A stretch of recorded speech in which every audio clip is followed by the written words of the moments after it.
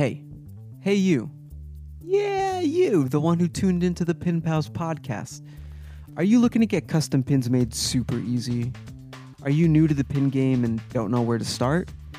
Perhaps you don't even know the difference between soft enamel and hard enamel.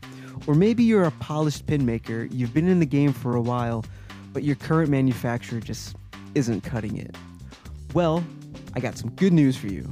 My friends over at Your Stuff Made can help make you custom pins. They are wizards at this kind of stuff. They work under strict ethical guidelines so you know your pins are being produced clean and safe for the environment. Their team actually cares about what they make. And best of all, they're not a middleman. They have direct access and control over tools, machinery, and resources needed to make enamel pins. So this means super low costs and fast shipping times. They are the real deal. And speaking of deals, you know where I'm going with this. I got one for you. If you order custom pins from Your Stuff Made, you can save 10% off your entire order. And with this inflation going crazy these days, 10% can be huge.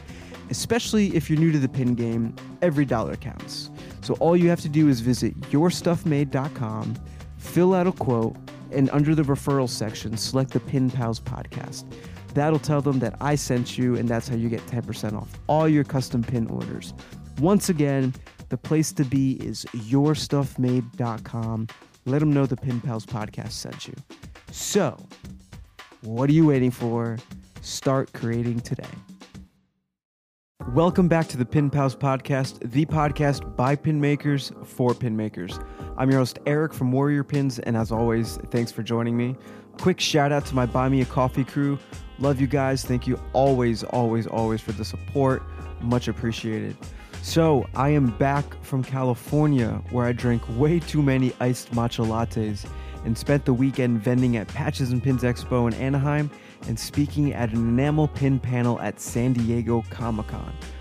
Whew, I'm exhausted just remembering all of that stuff. It was a jam-packed 4 or 5 days. Definitely deserved some of those beach days that I posted about on the stories and whatnot. But first, Patches and Pins Expo, great time. You know, conversations here on the podcast. It has been a long time goal of mine to be able to vend out there on the West Coast. And I finally did it, and it was a great experience. I want to give a shout out to all my pin pals who were in attendance: VinPin, Express Yourself, Data Crew, Nostalgia Vault, Miss Penny, and my man Otherworld.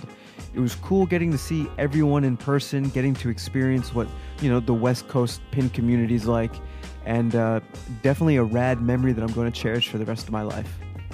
Now, about the panel at San Diego Comic-Con. First of all, let's not beat around the bush. The title of this episode is the name of the panel, so you are getting the panel in its entirety for this episode. How about that for delivering some value? So the panel's called Enamel Pins Creating Collectibles. Our host was Alex from Pop Culture Cool, and the panel featured 7 pin makers. Phil from Cooletra Creations, who was on the podcast, Miguel, one half of BB Create, who was also on the podcast, Jackie from Lantern Pins, not on the podcast, but she will be on the podcast, Chris from Blank Slate Pins, not on the podcast, will be on the podcast, Erical from Punch It Chewy Press, not on the podcast, will be on the podcast, Jessica from Kimchi Creative, not on the podcast, will definitely be on the podcast, and myself, always on the podcast. The official description for our panel reads as follows. Do you love enamel pins? These little pieces of wearable art are all the rage among millions of fans around the world. Have you ever thought about turning your art into this popular form of collectible? This panel of creators discusses how to transform your work into an awesome enamel pin. From concept to manufacturing, they will share tips and tricks on the ways you can produce your own pins. It was a really cool experience, and I just want to thank everyone at the panel and in attendance for making this truly a once-in-a-lifetime experience. The pin gods keep delivering these incredible experiences and memories, and I'm just so grateful to be present and to be able to enjoy stuff like this. So, without further ado, enjoy the panel in its entirety, Enamel Pins Creating Collectibles. All right. Thanks for coming out, everybody. This is the Enamel Pins Creating Collectibles panel. We're going to be talking about the ways you can turn your art into an enamel pin for. With us today are several professionals and creators who do enamel pins, and we'd like to introduce you to them now. Start with Phil. Hi, I'm Phil Palumbo. My company is Collective Creations. I specialize in pop culture fandom fantasy pins. Hi, I'm Jackie Renlisbach. I'm with Lantern Pins. I also do a lot of pop culture stuff and other accessories as well. Hi, Chris Provenzano. My company's called Blank Slate, and same thing, do pop culture, focusing on Star Wars is one of my big ones. So. Hi, I'm Jessica. I'm from Kimchi Creative with a K. I do a lot of fandom-based stuff, no matter what the fandom may be. My name is Eric Roman, owner of Warrior Pins, also specializing in pop culture pins, but mainly like Ninja Turtle inspired pins. My name is Eric Kelkaloyan. I'm one half of Punch It Chewy Press, and the other half is my other half, Bella. And I'm pretty much a Star Wars fan artist. I love the wearable art medium. There's nothing I'd rather do. Hello, everyone. My name is Miguel Brizuela. I am one half of BB Create, and primarily we do Star Wars fandoms, as well as anime, Harry Potter, and video games, and so much more. And then I own Pop Culture Cool, which I focus on different aspects of pop culture, usually arcade ones, but still, nonetheless. I want to talk to some of the creators about how long have you been producing your pins and about how many styles have you created so far? We'll start with Bill. You want to go? Yeah, I've been doing this for 5 years, and I would say that I probably have about 100 or about a little over 100 designs that I've done since those 5 years. I've been doing pins for about 6 years now, and I have probably about 300 or so designs. About 5 years, and it's weird because a lot of us started right around the same time, so we all kind of started knowing each other, and probably have about 100 pin designs. I think I'm the baby. I've been doing it about 3 years, but I think I have maybe about 40 designs. Yeah. I think we're going on 6 years, 7 years next year, and definitely over 100 designs. Yeah, it's a lot of molds. Yeah, we just celebrated our 6th-year anniversary, and definitely a couple hundred designs. You guys have like a million. You can visit booth 1134 to see all our pins. No, I'm just kidding. Well, we are here. So we've been doing this for 6.5 years, and I've done probably about 1,000 designs with my partner. Yeah. That's crazy that no one here has been doing this longer than a decade, but you've all made some kind of success with this, where you're doing it as, you've turned it into a hobby, or maybe you started as a hobby, now you're doing it as a business. These people are primarily interested, I assume, in turning their art into these pins. Well, let's start at the beginning. Somebody want to talk a little bit about the differences in pins? What different styles are there of pins, like hard enamel versus soft enamel? Those type of things. So, I mean, there are different style pins, and along the way of, my whole journey, I've learned about, different styles and different ways of doing pins.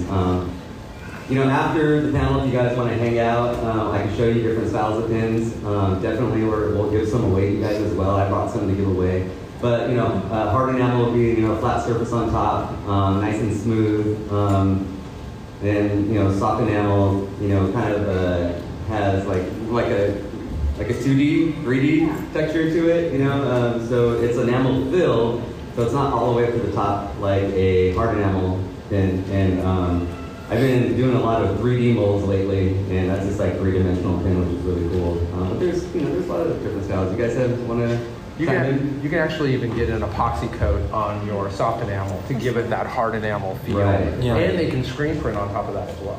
Yeah, I got a couple pins like that as well, which is true. So again, when you're doing a soft enamel pin, the black outline or whatever color outline that you have, which is the metal, they fill in the colors with enamel, and then they put a clear epoxy on top of that, which makes it smooth, and you're able to do a screen printing process on top of that, which is really cool. So, you know, when I first started, I thought that, you know, soft enamel, just the metal and the enamel, that was it, that's all you could do. But, you know, you learn that you could do some really cool printing to add more detail to that pin. Yeah, just to add to that, there's a lot of other cool, like, premium features. Like, you can go into making glow-in-the-dark pins. You can get pearlescent finishes on your pins. There's just possibilities are endless. So, for you that want to bling it out, you can do glitter on the pins as well. And that's just like the enamel part of itself. Like, you can also mess around with different kinds of plating. Like, you can get rainbow plating on your pins. You can gold, like matte finishes. There's a lot of cool different ways to bring art to life through pins. Yeah, if you go online, you could actually see the different textures and metals that you could use for enamel pins. There's, you know, nickel, antique gold, and it keeps going on, bronze. But yeah, Eric said that the rainbow is really cool, the iridescent. I've done a 3D pin with that. You know, it was really cool. But there are a lot of metals. I usually stick with black though, but there are a lot. So you guys have gave them kind of like an introduction. You've talked about all the different kinds of pins that they can be doing. Miguel, when you first started, what made you decide to turn your art into an enamel pin? For me, as a professional, I have a full-time job. So my full-time job, I have my PhD in clinical psychology, and I work in the hospital setting. And I've always worn lapel pins no matter where they're from. Flags, I usually like to pick up flags if I'm going to different cities. Or just like my dad liked to pick up like just like military like designs or anything like that. And would just give them to me. So I would wear lapel pins on my lapel on a suit. And I work primarily with children. So when they would see these things, they were like, oh, that's cool. You like, you know, like you've been to, you know, like Arizona or whatever it is. And I'd be like, yeah. And then I started seeing independent artists do like really cool like mashup designs. And I primarily do a lot of mashup art. Like I like to combine two worlds into one. So I started buying little ones here and there. And then I was like, I mean, I could draw. And my buddy Mike, who's the other half of BB Create, you know, we've known each other for 30 years plus. We've been high school buddies. And, you know, he's always been a great artist. So when we were meeting up and I had a lapel pin on me, and he goes, oh, you collect lapel pins? I go, yeah. And I'm like, I'm interested in making some.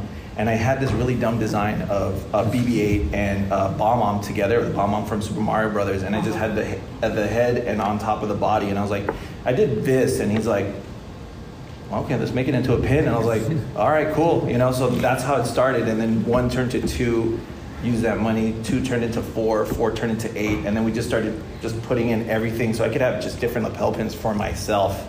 And people were interested in that, and I was like, all right, let's keep making more. So we made a lot.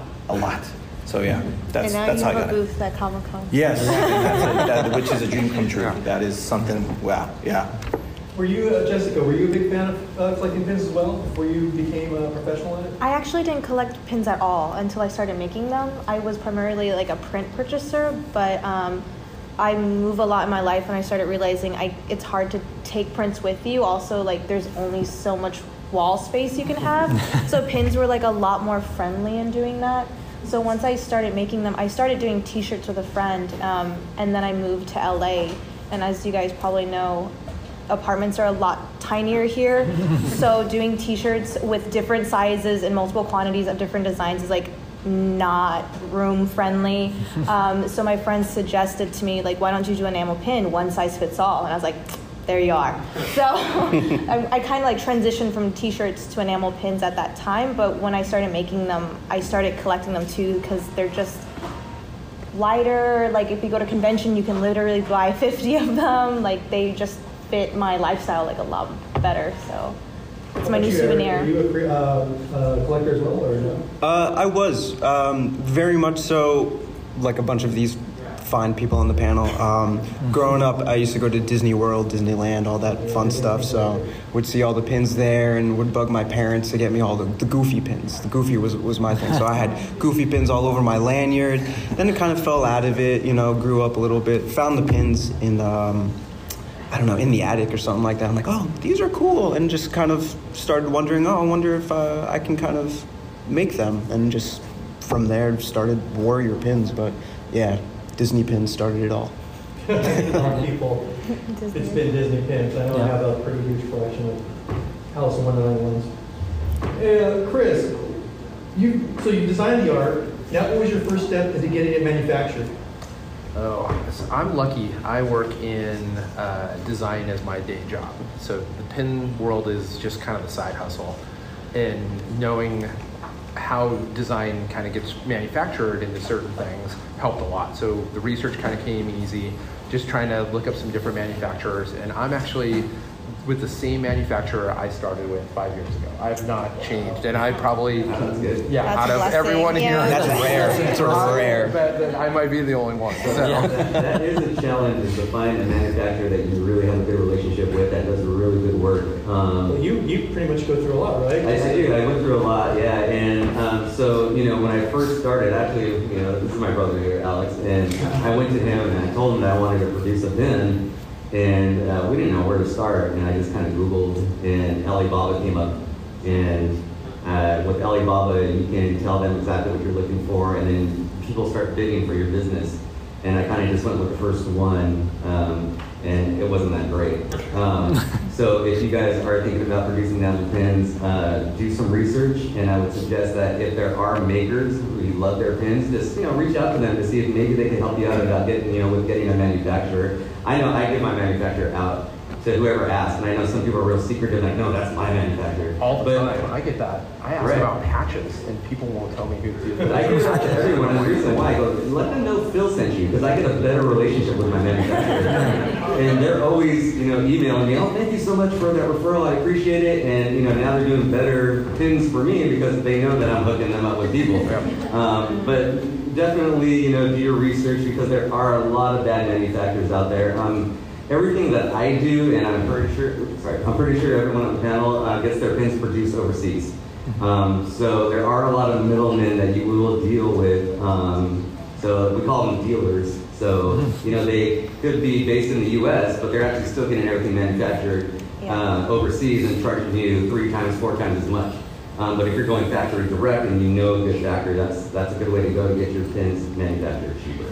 The thing in the U.S. too is I tried to find a manufacturer in the U.S. and I found middlemen. Even if you straight ask them, like, are these being made in the U.S., they won't answer you straight. I do not know, sorry to cut you off, I do not know one plant in the U.S. that manufactures metal enamel pins. No, there's I don't think they exist. Pins, which is just like a plastic clear acrylic. And there are, I think PVC maybe in the U.S., which is like the rubber, but metal pins, I don't think there's any plant in the U.S. that produces this. No, there's not. So either. Jackie, you want to start us walk through how you go from your art, from your design to creating an enamel pin? What's your process? Yeah. So first, when I think of what I'm working with, some I draw, some I have a couple other female artists that I partner with, and I will kind of work in that collaborative process, get the design going, and then I will take the art and transfer into a pin. The lines on the pin are metal. So anywhere 2 colors can't touch, so kind of pin art is a little bit of a different than like a paper drawing would be. So there's a little bit of a transferring that, making sure colors are touching, things like that. And then I also am working with my same manufacturer almost the whole time. Been with her for about 5 years. So I have a good relationship with her. So her and I kind of know, she knows my style, what I like, and she's like, oh, do you want to do this color glitter? I got a new glitter for you. And I'm like, sure thing, thank you. So kind of do things like that. Yeah. Now, are you talking about your art, but some people might just have an idea. Do you guys all design your own art, or do you outsource it? Because I know I can't, I'm not an artist. I might have a concept, and I'll have to reach out to somebody maybe on Fiverr, or maybe in some other way to get my art produced. Do you guys all design your own art? I draw. For the most part, I think a lot of us, we all have like full-time jobs. I don't want to speak for everyone, but for me, I have a full-time job, so it's hard to find the time to like design things. So when I started Warrior Pins, I was going to Fiverr and giving them the idea, sketching it out, and then letting them design it. So I have like a vector file that I can send my manufacturer and then get the pins produced. But then costs like that just start to add up, and get better at your craft, and so now I'm designing everything myself. But time is of the essence, and not everyone has the time to sit down and like perfect all their designs. So there's nothing wrong with going to Fiverr, outsourcing, these designs for other people. If you can get it done great, cheap, not necessarily cheap, but like saving time and stuff like that, then that's a good route to go. But if you have the time to design pins, go for it. Yeah. Eric, what surprises you encounter when you first started making pins? When I first started making pins, is there any what's the word I'm thinking of? Kind of like bumps in the road, kind of, or yeah. What things did you encounter that surprised you when you first started? When you got your design ready, and because there's a lot of things that I know, like when I've done mine, some of the colors were off, or some of the different things weren't exactly how I planned it, and it came back, and I'm like, well, damn, now I'm stuck with 100 of these. Did you encounter any of those type of things when you started pin producing? Yeah, a lot still. Everything. So I do all the artwork for my pins, and pretty much, like, I'm self-taught. I learned how to draw since I was very little, and then I just kind of taught myself how to use Illustrator, then Procreate once I learned that it existed, and. But I also had a lot of problems in the beginning with like sizing. Just I would kind of give them like one size, and I expected them to all look kind of like to scale. And I just did that. Yeah, exactly. So stuff like and then I also didn't really I didn't really learn a lot of color theory. So I didn't know that I had to really pick the specific Pantones that I wanted. Mm-hmm. So I'd be like, that area is red. That area is green, and they kind of just went, okay, and they picked the colors they wanted. It's a learning process, and it's all trial and error. Like I said, we've been doing this now for 6 years, and I still have batches where I'm like, wow, I did something totally wrong. But yeah. Yeah, I know some of you guys have booths here, but can you talk about the other ways to sell your pins? Like, is it just online, or can you Instagram, those type of outlets? For me, so again, 5 years ago I started this when Instagram was a great platform, like amazing. And now the algorithm and everything, Instagram has gone way down. It's really hard, to get people to catch, your page unless you're doing reels like 5 times a day. Phil likes to dance in his thing. That's how he gets his viewers up. But now that it's really hard and Instagram just wants your money to do paid ads, the best way to promote for me, and I'm speaking for me, is to do in-show shows in person. So go do events and shows. People could actually see your stuff in person. They get to meet you. They get to mingle with you, hang out with you, and it's just a great way to show people your stuff and get it out there. Is do some shows. Yeah, and another one too is virtual shows. So Phil and I actually have a show on another platform called Pop Shop Live, and we just did one last week actually, and it's almost like bringing the convention into your home. You stream it from your smartphone. And really cool. And so we make an entertaining show. It's me, Phil, and another colleague of ours by the name of Carlos from Data Crew, and it's 3 of our brands, and we just have fun. We try to engage the audience because sometimes when we first started, we're doing like for 5 hours, and I'm like, dude, this is too much. All of us have been on Pop Shop. Yeah, all of us have been. Yeah, so it's like one of those platforms. So that's one way. I always look at Instagram as a tool, not the tool. Social media is not the answer. It's so many different other things like newsletters, flyers, mailers, whatever you could think of, like the old-fashioned way, networking, becoming friends with other pin makers. That's like one way to kind of still get your name out there. Collaborations. I've collaborated, I think, with almost everyone on this panel. That's how I became a little bit, yeah. A few followers because I collab with Miguel. Yeah, he's super famous. Don't listen to him anyways. But yeah, we it's just that kind of stuff where you're just looking for different avenues. You will feel defeated many times because I've been there where I just like, this sucks. I'm not going to forget it and just throw it away. And I go through this like endless cycle of like abuse and torture. But I still remind myself and ground myself. It's like this is supposed to be fun, not something where I need to take. I know I need to, like, for example, like I know that there's goals that I need to reach, but I'm part of in this process and this journey, and I'm still reaching my goal, even though it goes up and down, and that's okay. I always say it's okay, and I do my best. That's what it is. I think another idea too, I haven't done, I don't know if anyone here has done it, is wholesale. So like if you have like a series of animal pins, like you could approach the San Diego Zoo to like buy them in a batch, and they sell it in their gift shops and stuff like that. So I'm hoping to do this, but I mean, there's another avenue that like maybe wherever it create applies. revenue, Yeah, I go with a wholesaler called Dispersed, and they actually have all my pins in the convention right now. And also, they have a huge platform for people that are looking for wholesale pins to go in their catalog and check pins out. I mean, all kinds of stuff. They have toys and everything, but a huge section is pins.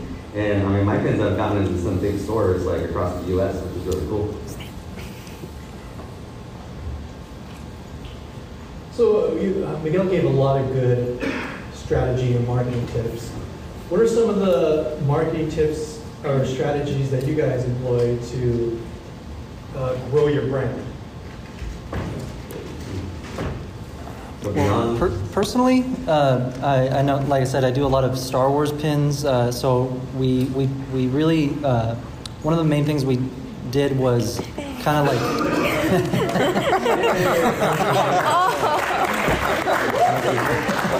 And water.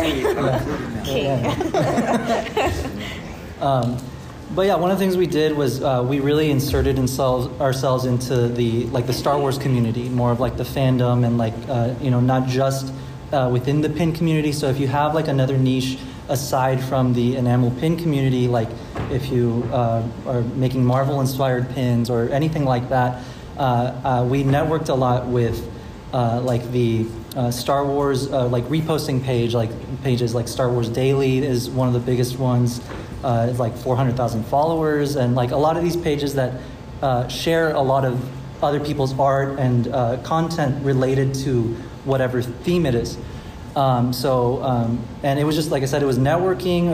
It was just as simple as a DM, and I said, hey, I love your page. Do you mind if I send you a couple pins and you share them? And granted, it took him a little while to respond, but once he did, he ended up loving them. I sent him a few. He posted them, and we got a bunch of sales, followers that we have even to this day.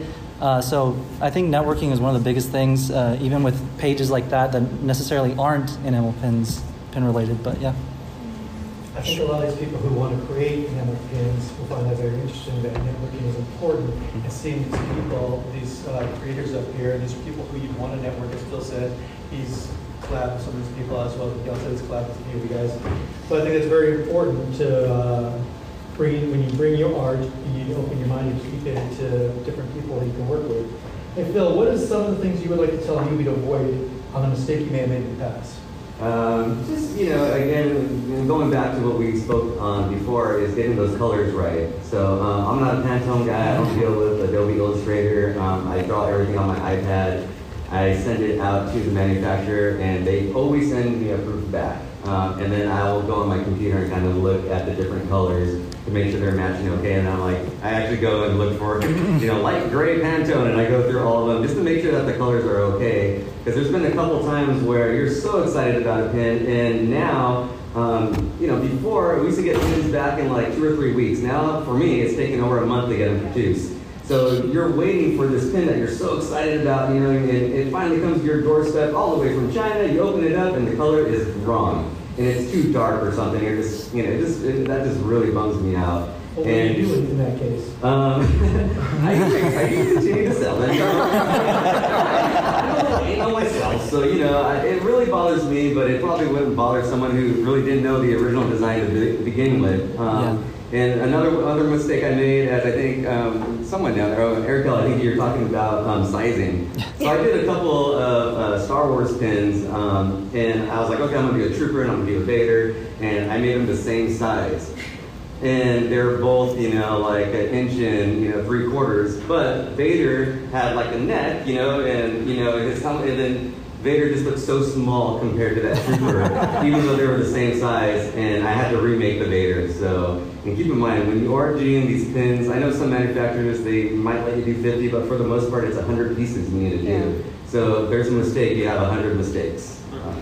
Yeah. You want to make sure you cross your T's and you dot your I's. Yeah. You want to make sure that you're reading all these emails back and forth. You're typing them very carefully. Like everyone's saying, you're talking with someone overseas, so the time difference, can be like pretty tricky. Hours going back and forth. Or early hours, like 2, 3 in the morning. Yeah, but you want to make sure you take the time to get everything right, because rather it do it in one day versus, I don't know, wait 30 days and you got a batch of pins that are wrong, not how you wanted them to be. Sometimes you have to really look at the proofs too, because I work in a little bit more fine detail. So I've had them where they haven't filled an eye color or something like that. So you have missing specks of pieces. Or like, I think I had a pin that the eyebrows weren't filled. And it looked weird. So luckily the manufacturer, since I'm in good graces with them, they actually replace those for free. Nice. Which is good. But nonetheless, it's still one of those things that they can always be like, you signed off on this proof, it's final, you got 100 bad pins, sorry. And that's happened before, so. I can actually tell you one that doesn't have anything to do with designing the pin that I literally was answering an email for this morning. It's my first time with a new manufacturer because I'm trying to make cork boards. I sent my address. They're like, yeah, it's shipped, it's there. I'm like, it's not here. It turns out my address is an exact match for an address in Hong Kong. And when I had sent my address to them, I didn't put USA. Only I didn't put USA. So you put but I put California. Yeah, and I put zip code. And it all, my number, my apartment number, it turned out it was a mall in Hong Kong. The apartment number was the store. The zip code matched the zip code. So like, when they say dot your I's and cross your T's, not just with the pin design. So now I'm paying an extra $200 to get the shipping to here. So about everything, dot your T's with everything, or cross your T's with everything. Yeah. When did this turn from, or is it still a hobby? When did it become a hobby to a business? So Bella and I actually do this full time, and it started like everyone here as a hobby. We started by, when we first started dating, we would go to Disneyland, pin trade, and just kind of, we started making fantasy pins just for fun, just to have something to trade, but not just for that, but like these designs that we were making, we wanted. It was like something we wanted, and but I think some of the advice that I was going to talk about was, we see a lot of people kind of filter through the pin community, and good, talented people, but I feel like sometimes people don't really know what to expect when they're making pins. They'll make one pin and they're like, okay, I won't make another one until it sells out, or something like that. And that's not very realistic. But that doesn't mean that it's not a good design, or that it's not a good, or that you're not a good artist, or anything like that. It's just, it takes time. And I honestly, the best thing I could say is just stay consistent. Just keep going. You're going to make one pin first, and then you're going to make another one. And as long as you keep going, it's going to keep growing. And people are going to find you. You don't need to go out and find the people that will like your stuff, that are going to be your fans, that are going to be obsessed with what you make. They're going to find you. So, it gets there eventually. But like anything you try, like you may do it and find out you don't like some aspects of it and it's not worth doing. Like that's totally like valid too. Yeah. Of course. I'm just saying. Of course. No, of course. Like, you shouldn't feel I'm like just saying don't get discouraged. Don't get discouraged. Yeah. That's the message. Everyone here probably has old pins still sitting somewhere. Yeah. Things that just still haven't sold, still sitting there 5 years later or 4 years later, where you're like, those are the pins I'm giving away later. Yeah, stick around. Lucky y'all. Yeah, for me, I'm still in the hobby-ish phase of it, where like I'm making pins that I like, but aren't necessarily selling. So, I mean, I was fortunate in one of my first pins, 100 run just blew out the door the first time at bat. Then I quickly learned the second and third time, like, wow, I'm still sitting on all these goddamn pins. Like, nobody wants something that's based in the 70s. I guess I'm the only one. But I mean, yeah, I think, don't even want to say anymore. But anyway, so I assume everyone here is looking to create pins. I think it'd be a good time to start taking some questions. If you guys have any questions, well, there you go. There's number one. So a lot of you guys are doing pop culture pins, and I was just curious how like the IP works with that. Like, is there like some copyright notice you guys have to send, or how do you guys navigate that? So I'll speak. We do fantasy pins, which is fan art. So if you go to the convention floor right now, you're seeing everyone do fan art. You're seeing everyone do Artist Alley to whatever. Yeah, It's just a different medium. Yeah, the only thing is our art is on metal, and so I always do my own twist on my pins. I'm not carbon copying a Vader. I'm like really doing like my own design on it and putting my own twist on it and really making it mine. Even though Lucas owns it, it's my design. They have not hit me up yet, and if they do, I'd be flattered if they did. No, yeah, I definitely, everyone here makes original art. It's all, like you said, it's fan art, and what's crazy to also think about, a lot of these official like comic book artists start off as fan artists. If you really look back and to like the beginning of their careers, and it's pretty impressive. I've seen some smaller companies do pins that aren't necessarily giant stuff. So one of my friends did Coraline pins, and they got popped. Yeah. Oh yeah. So there is always that aspect of, if you pick a fandom, somebody out there might be paying attention, and they might come for you. Warner Brothers. Yeah, there's plenty out there. So I would say be careful for sure. No, yeah, definitely be careful. Yeah. I feel like a lot of what really gets, if you ever get in trouble, or the people that do get in trouble, it's usually the people that are straight up copying something that's already made, like official merch or art or like a screenshot, stuff like that. Yeah. But everything we make is original art. Yeah. I always told myself that if, Viacom, whoever, like, came down, like, knocking on my door, considered that a win. Because, like, they recognized me and I got on their radar. And I'm like, that's cool. And it's still very much like a side hustle for me, something that I do on the side. So I found immense success already. I mean, we're here at a panel at San Diego Comic-Con talking about pins. So, I mean, if I got that pink slip, like, tomorrow, like, I would consider everything like a win. Yeah. All the way in the back? Is anybody working close at name? Pardon me? Is anybody working close at name? I don't understand. I don't think it's everyone's just an animal, right? Yeah. Poisoning? Oh, Didn't you the do one right close now? on. You've done that. Yeah, I've really never heard an answer as to what the difference is Yeah, between me either. cloisonne and just hard enamel, but I think it's just a fancy word. Don't quote me. Don't quote me. So, with doing different series, is there necessarily, pros and cons to, like, here's another batch with totally different IP versus here's a second wave of the same IP I've already looked at, and kind of keeping continuity in that direction? If that makes sense. Like in two different fandoms, or? Oh, just kind of, in terms of making more pins, is there a benefit to doing a sidestep to a different IP or fandom versus, okay, well, here's my first wave of Star Wars pins, here's a second wave now I get- of Star Wars. Oh, I see what you're saying. I guess I can answer this, because I have a series called Interlock, so my pins all connect together. And if you've ever seen what I do, it's basically one long line of the Star Wars pins. And I do them as individual pins, and then they create sets. So I did like the Bounty Hunters, or I've done the Cantina Aliens, but each of those sets actually connects as well. So I have to do like a lot of planning along the way, and I actually design out the whole set before I even do anything else, because each one is basically a puzzle piece that I have to make sure fits the next piece. So I'm doing 7 pins at a time when I do my designs, and then when I start the next set, I do the exact same thing.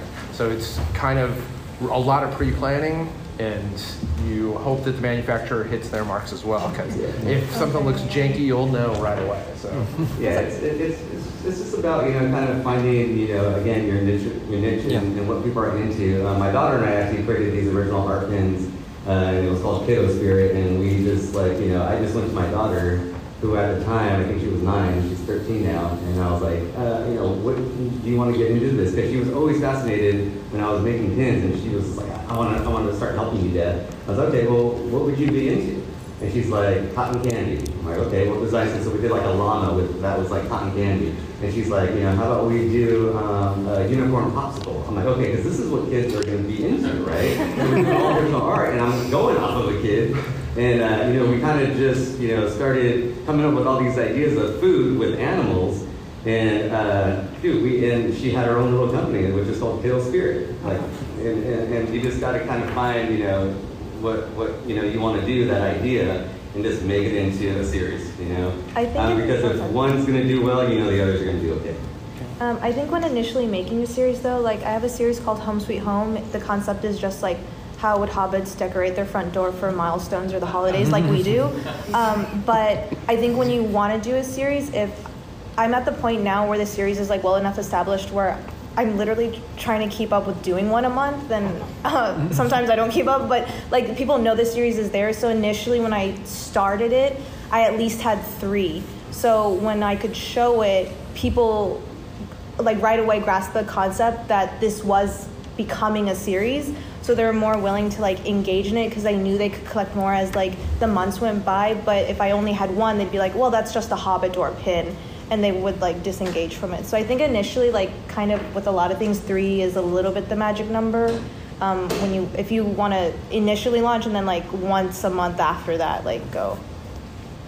And I have a series of, I do a bunch of hairstyles as pins.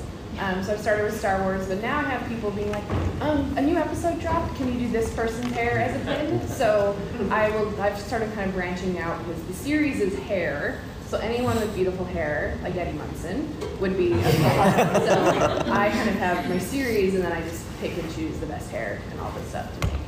Jackie, I still need that Miguel hair. I'll bring it to you. Yeah, it's true. I made Miguel's hair as a pin, because look at his hair. That was a surprise. And I'm going to beat her up here. No, there's a pin for everything. I mean, if Miguel's hair can make it as a pin, that'll be the next year's exclusive. Yeah, okay. Okay, Richard? Do you guys ever copyright your own unique stuff, like your daughter's own line? I don't, just because it's just a lot of lawyer work, and going back and forth, but I have not. I personally have not copyrighted my own stuff. I don't think I'm big enough, to do that. I've had my stuff copied before, and people will send me a link on Etsy, for instance, and it's my exact pin. And I'm like, well, what can I do? It's just like, I'm not big enough to make a big fuss about it. When I produce pins, I do small runs. I'm not mass producing all over the country or the world, so it's fine with me. If you want to redo my pin, go for it. So on a tangent, if you go through overseas, how do you know they're not backdoor and all that stuff? They could be. You don't know. You made it, right? Yes. And again, if you do have that copyright, you still need to deal with all that legal work. It's just then you need to go to how are you gonna get a hold of the manufacturer? You don't even know the manufacturer, because you're seeing it on Etsy, you're seeing it in all these different, you have no idea where they are. And I actually reached out to one person, and I was like, where did you get this pin? Because it's not mine, and it's a real crappy version of it. And they said Alibaba Express. So there's no way of me finding that. Yeah. Okay, any more questions? Yes, sir.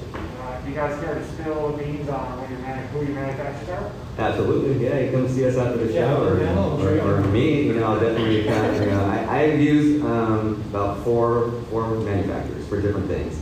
So I have a manufacturer that does all my 3D work. I have a manufacturer that does all my printing work, and so yeah, come see me after this. I will say, when thinking about getting manufacturer though, just because that manufacturer works well for him doesn't mean it will work well for you. Yeah.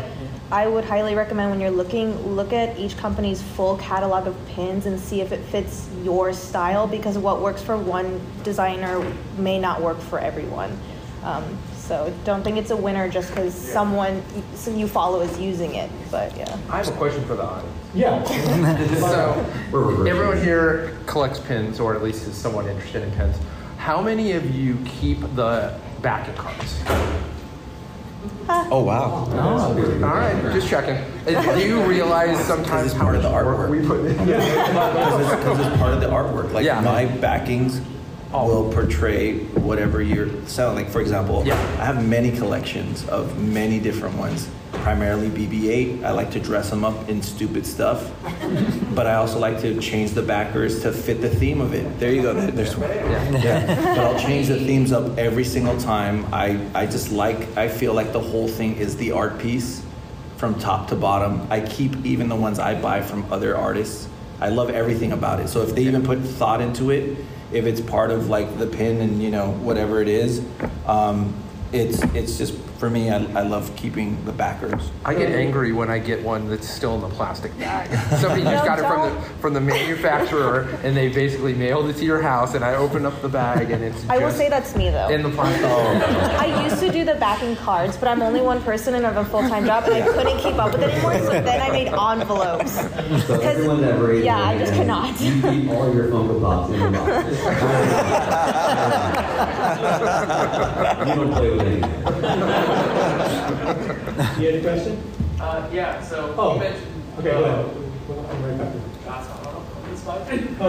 What's your question? So you mentioned that when you were choosing a manufacturer, you want to make sure that they fit your style. I was actually curious as are there other factors that you guys kind of looked into when you guys were looking at manufacturers, and are there kind of what do you guys look at when maybe you're shopping for like other people's pins and stuff like that? Like what are some stuff that interests you?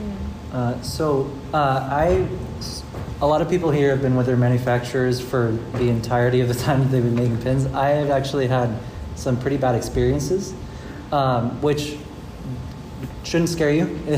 Again, it's part of the learning process.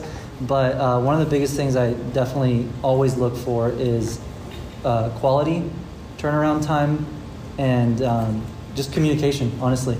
But I definitely do recommend at least, if you're going to start, go through Alibaba. They have their like buyer protection, stuff like that. Before I used to go directly through the manufacturer, which is also fine if you find someone who is honest and trustworthy. But I have had some nightmares. But yeah. Communication is key. Yes, definitely. For me, sometimes what I do is I actually pay more money to get the proof of a sample of what I want. So if I do moving pins, which I love doing, like moving pins mechanics, figuring that out, I did this like really cool gear. So when one wing opens, the other wing would pop up, and we asked for like 3 or 4 molds. I'll pay it because I want to make sure that it's something that is quality. When someone gets it, they're going to be like, oh, this is cool, and it's super innovative. It's also something that I haven't seen anyone else do. So I wanted to make sure that it was, nice. And you could always ask for samples. You could even ask for samples if they've done it before somewhere else, and to mail you some. Like those are the things that you can do, so you could see quality in that way. Yeah, this has happened to me. So I just want you guys to make sure that if you are going to go off, like for instance, if you want my manufacturer info, look at all my pins. Look at all of them and just kind of scope them out, because I have gotten a manufacturer. I've used a lot of manufacturers, probably like a dozen throughout the 5 years. And at the beginning, they want your business. So you might get a very good looking pin. And then they start getting a little bit lazy. And then they get a little lazier because they know that they got you, right? There's this like, it's kind of like you're like in a relationship. And when the relationship starts getting a little messy, you need to break up with your manufacturer and look somewhere else. So again, those manufacturers, they want your business, so they will produce a great pin at the beginning, and then all of a sudden they start getting a little sloppy with their work, and you're back to square one again. So that was my issue. Oh, a bunch of them. Some of the manufacturers. A bunch of them have Instagram profiles too, so you can see a bunch there, and you think they would lie, but I've been on a couple of them, and I was like, oh, I would never post that. But some of them like put it, so then you get you'll know right away too.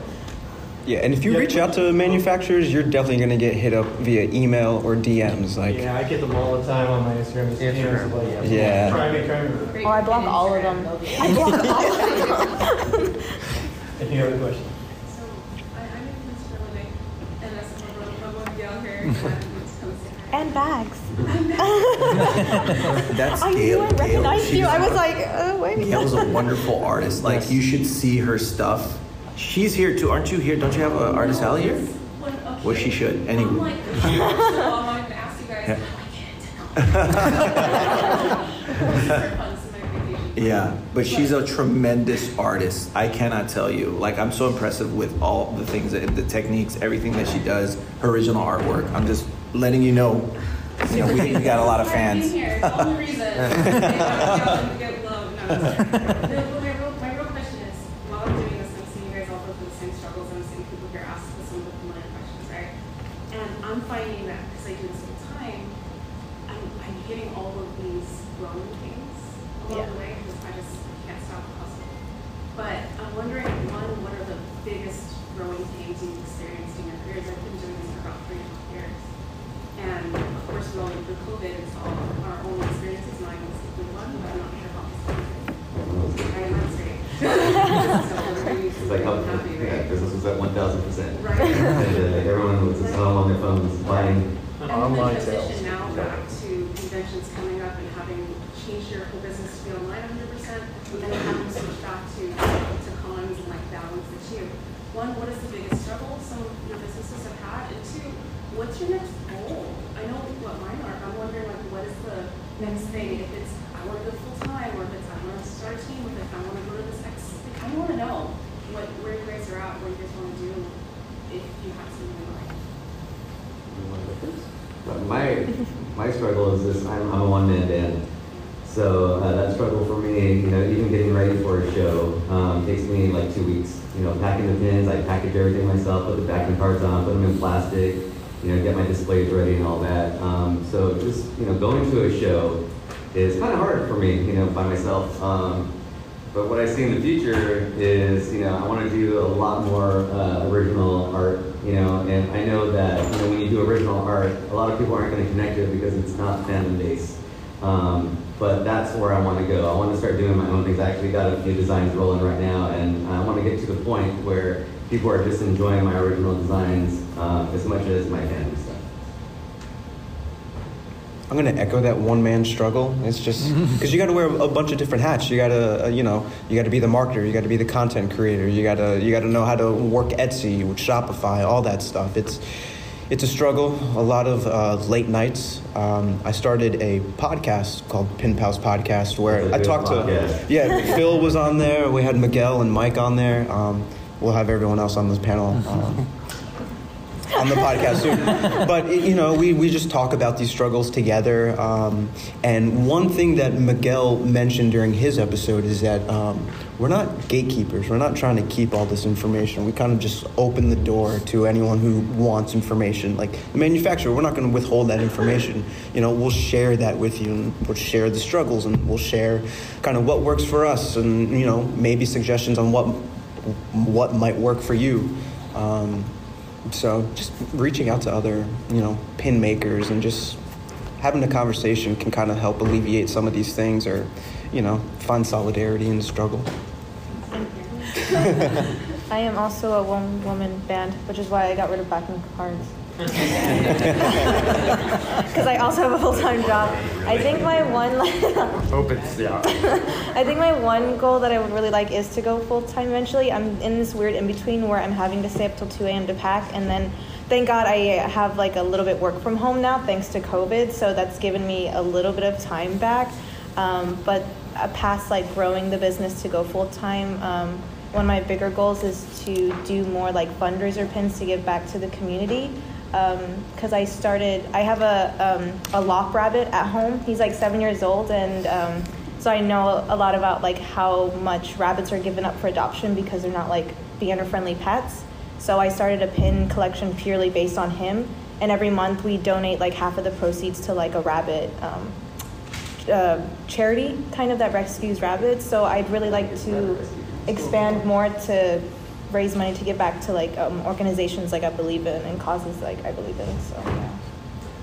All right, folks, as we begin to start wrapping up, I want to go through and give a shout out to where you're at and where people can find you. It's collectorcreations.com. It's really confusing, I know. See me after the panel. I'll definitely give you all my Instagram information and all that good stuff. And yeah, let's mingle. Yes, I'm at Lantern Pins everywhere. Easy. On Instagram and on Etsy, Blank Slate Design.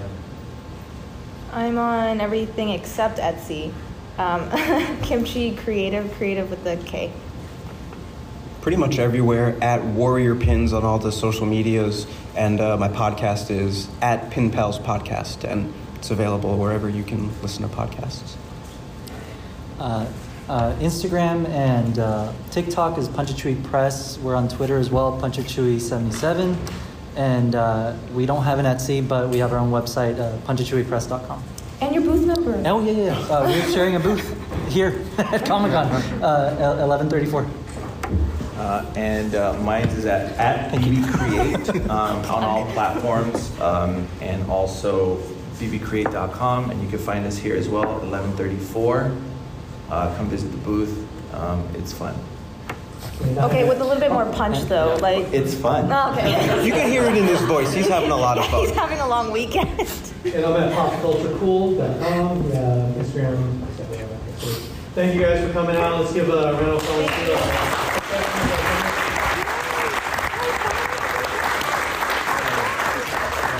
It's great that we have an enamel pin panel here at San Diego Comic-Con. I don't know how many, I think this is the only one. So it's great that you guys came out. That's it, and we'll see you guys Thank you so much. Thank you. Thank you.